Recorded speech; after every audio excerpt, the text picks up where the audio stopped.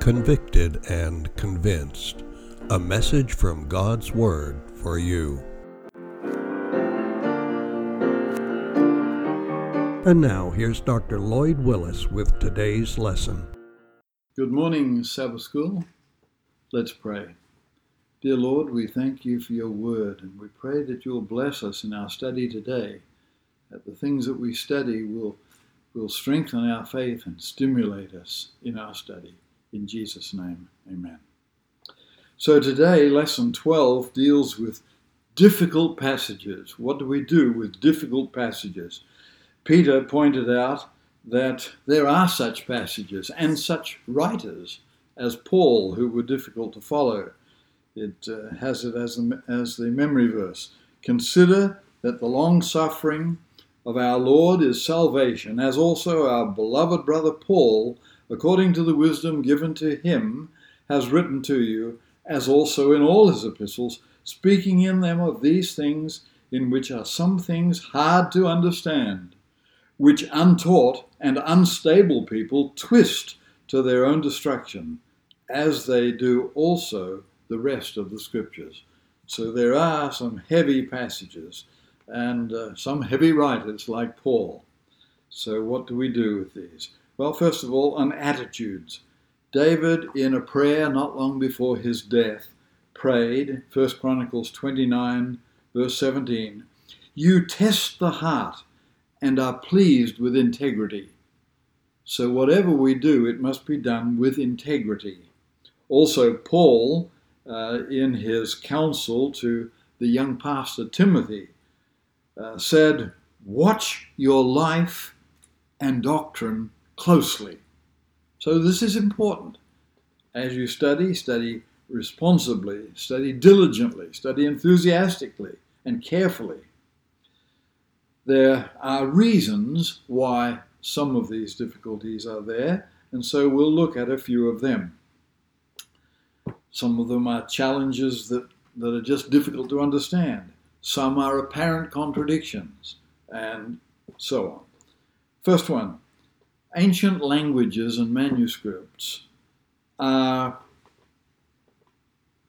different from writings that we have today.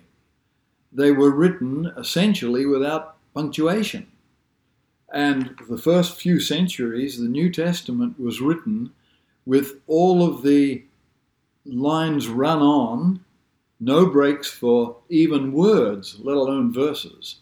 And sometimes the word at the end of a line was broken at an inappropriate place and then continued on the next line. Here is a picture of some of the earliest manuscripts we have of the New Testament. Codex Vaticanus, Codex Alexandrinus, and Codex Sinaiticus from the 4th and 5th centuries. And so that may give you the idea that it hasn't been passed on carefully. Yes, it has. But there are some places where there are little ambiguities, uncertainties, and so we're going to look at examples of that. The first one, where the original not having punctuation is a problem, is one we're all familiar with, Luke chapter 23 and verse 43. In this case, Jesus is speaking to the thief on the cross. And you remember that he said, Luke 23:43,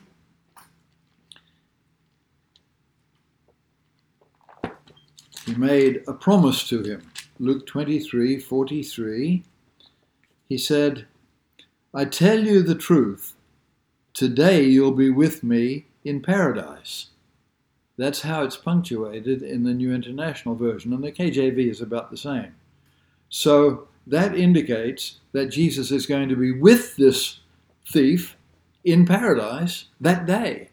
Well, we know that's not true because Jesus on the Sunday morning said to Mary, "Don't touch me, I'm not yet ascended to the Father." So what's the problem? Well, the problem is that there was no punctuation in the passage originally, and so according to their bias, translators have put it in that way. But it could just as easily be punctuated. "Verily, verily, I say unto you today, you will be with me in paradise." And I noticed that in my Bible, in the footnote there, it says, "This paradise That's the place where you spend time between this life and the resurrection. That's even more confusing, but that's just a footnote. That's not inspired, as we could tell.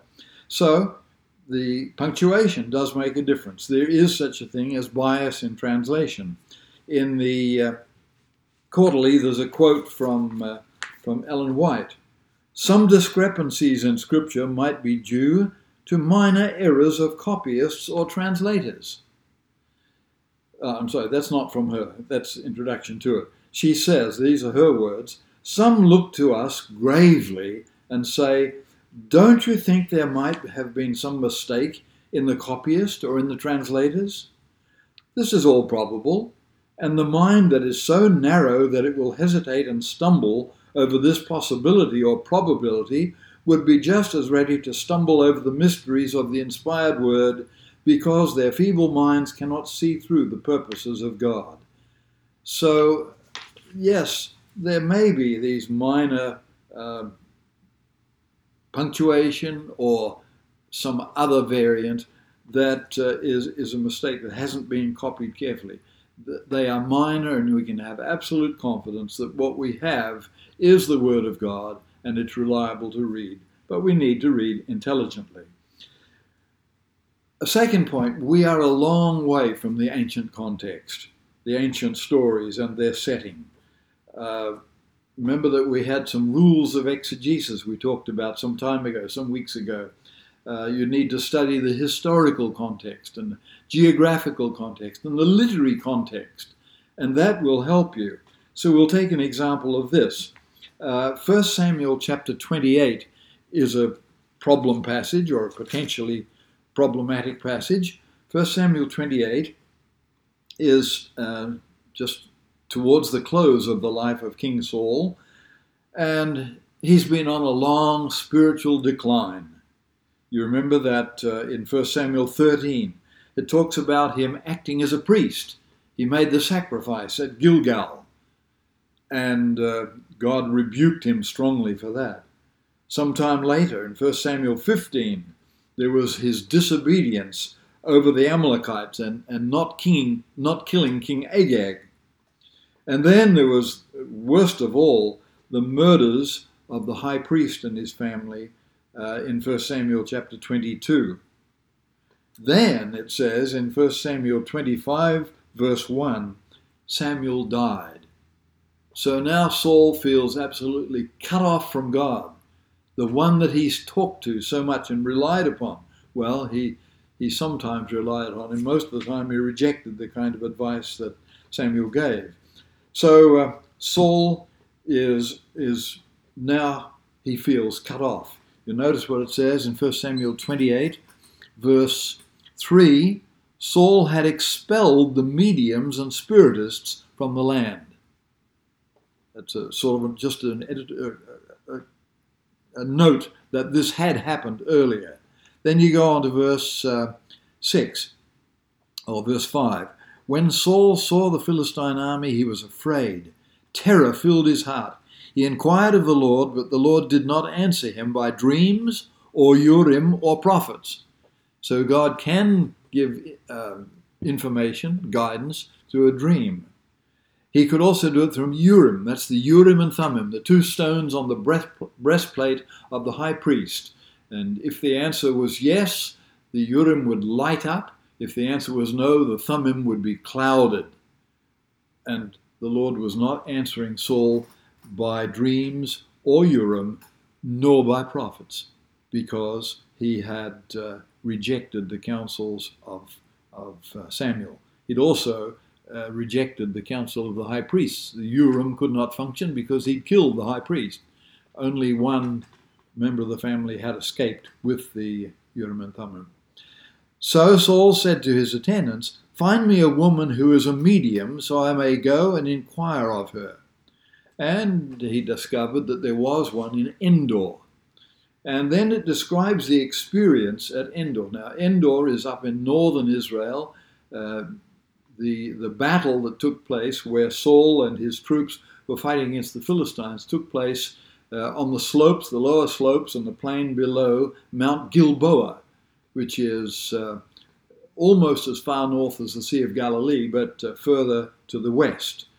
And so he goes to the Witch of Endor. And as you look at the counsel, it says here, or the story as it tells it, he came to this woman, and the woman said, I see a spirit coming up out of the ground. And that's because he had asked her to bring up Samuel. And so now the king said to her, don't be afraid, what do you see? And she said, I see a spirit coming up out of the ground. What does he look like? He asked. An old man wearing a robe is coming up, she said. Then Saul knew it was Samuel, because it was an old man wearing a robe. That's a rather jump of logic. But anyway, Saul accepted that this was Samuel. But it doesn't say it was Samuel. However, it goes on to treat it as if this is Samuel who's speaking. So this is a problem. How do we explain this? Saul knew it was Samuel, and he bowed down and prostrated himself with his face to the ground. Samuel said to Saul, is it Samuel, or is it a spirit? Why have you disturbed me by bringing me up? I am in great distress, Saul said. The Philistines are fighting against me, and God has turned away from me. That's not true. He'd turned away from God. He no longer answers me, either by prophets or by dreams, so I've called on you to tell me what to do. Samuel goes on and gives him advice. Why do you consult me now that the Lord's turned away, and so forth? And he gives him a message that is a discouraging message. You're going to die tomorrow. You and your sons are going to die tomorrow. So what do we do with this passage? It's as if this is actually Samuel speaking. And so what do? We know that it can't really be Samuel, because it's using apparently the language of appearance, the one who appears to be Samuel, or the one he expected. And so Samuel would not have responded. Back in verse 6, no answer from dreams, prophets, and Urim. No answer. So then if Samuel would not have responded, then we've got to come up with some explanation. The scriptures say that Samuel could not respond because he was dead. And Psalm 146:4 tells us his spirit goes forth, or breath goes forth, and that very day his thoughts perish. So death ends in the end of your thoughts. Ecclesiastes 9:5 and 6. His sons are honored and so on, but he doesn't know anything about it because he's dead. He's unaware of what's happening. His thoughts have perished. He has no memory of such things.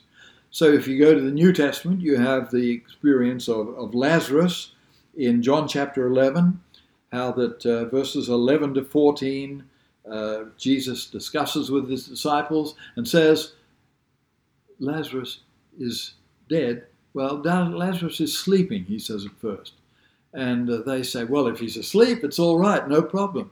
And then Jesus said plainly, Lazarus is dead. And then after he'd arrived and they go to the tomb, Jesus is about to open the tomb and bring Lazarus to life. But Martha says, Lord, he's dead. He stinketh. I think the King James Version says that. Or he has a bad smell now after 4 days. So the scriptures say it could not be Samuel who's responding, because the dead can't do that, as we see from these various passages. Therefore, it must be a demonic impersonation of Lazarus.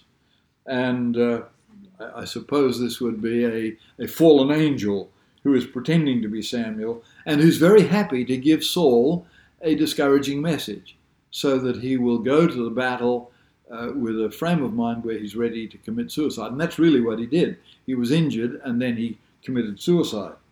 So Saul fulfilled the prophecy by doing what the devil, we could say, had told him to do. Also, incidentally, the story doesn't fit the immortality concept. In verse 15, it says, why have you disturbed me, bringing me up? The immortality concept is that a person is already in heaven, so he would be bringing him down. So even that doesn't fit. It does fit the biblical concept of evil and deceptive spirits and unconsciousness in death.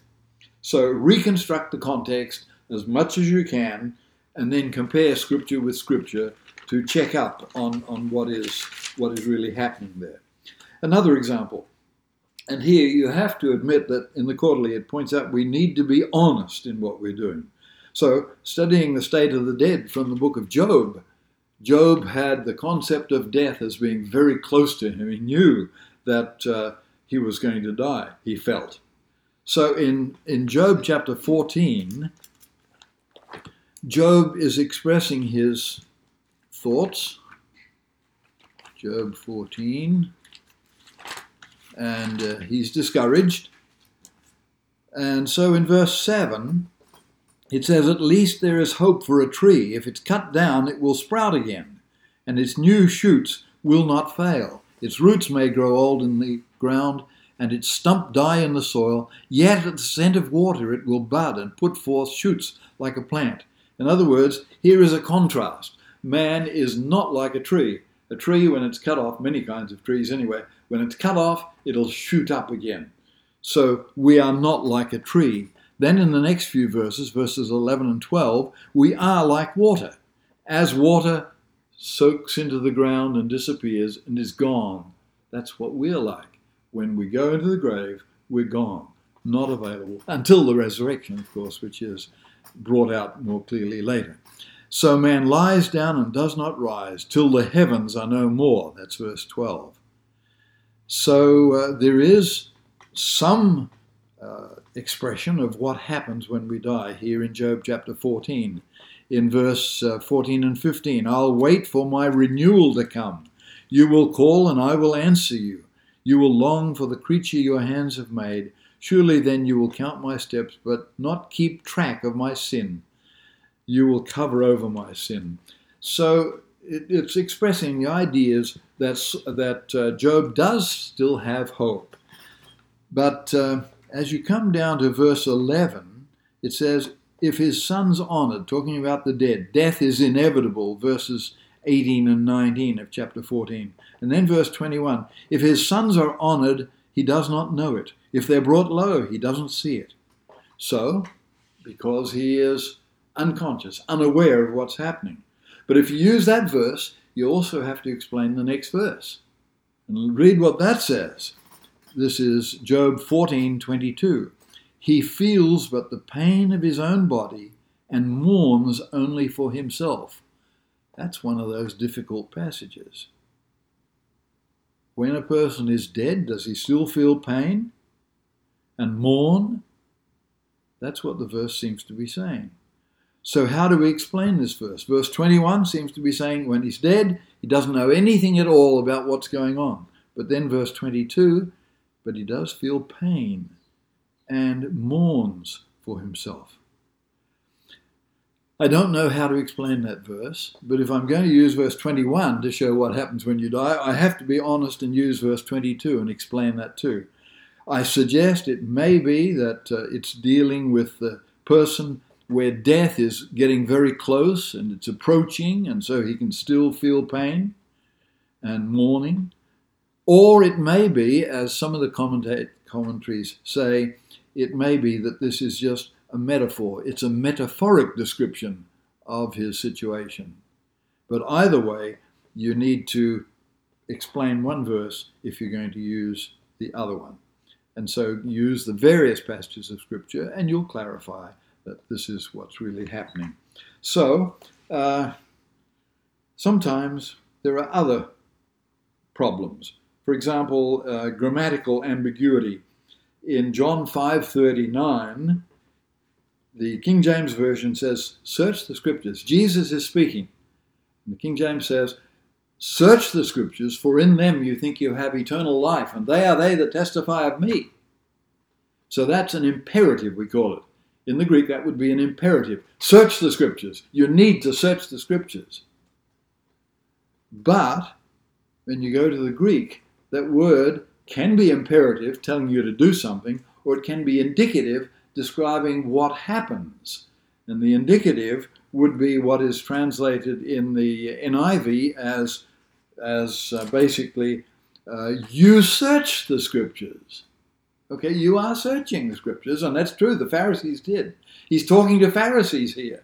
You search the Scriptures because in them you think you have eternal life, and yet they are they which testify of me, and yet you're not accepting me. So how do you determine? Is it an imperative or an indicative? You can't tell except by the context. And so if you go back through the rest of the chapter, Jesus is in the context of confronting the Pharisees. So he's basically probably telling them, you do search the scriptures, so why don't you accept me? There are places like that are ambiguous. There are other places where there's questions, and we could talk about them. Romans chapter 11, the fate and situation of the Jews today. The seven trumpets in Revelation. There's certain things there that we're still searching for answers. So, don't let a few difficult and challenging or ambiguous passages discourage you from studying, reading, sharing. As in James chapter 4, verses 6 to 8, it says, He gives us more grace, and He draws near to us. That's the reassurance. And that is especially true when we're studying the written word, because we want to talk with the living word. He will give us grace, and He will draw near to us. Let's pray. Dear Lord, thank you for your word. There are difficult passages, but your Spirit can guide us as we pray for guidance and as we search and look for answers. Thank you for the way that you do this for us. Bless us that our appreciation of your word and our understanding of your word will grow more and stronger each day. In Jesus' name, amen. This podcast is a service of the University Parkway Seventh-day Adventist Church in Pensacola, Florida. Our weekly podcasts are recorded every Saturday morning. Bible study begins at 9:30. The sermon begins at 11. You are invited to join us. We live stream the 11 o'clock service. You can catch that broadcast at our website, universitypkwy.org, or at Livestream.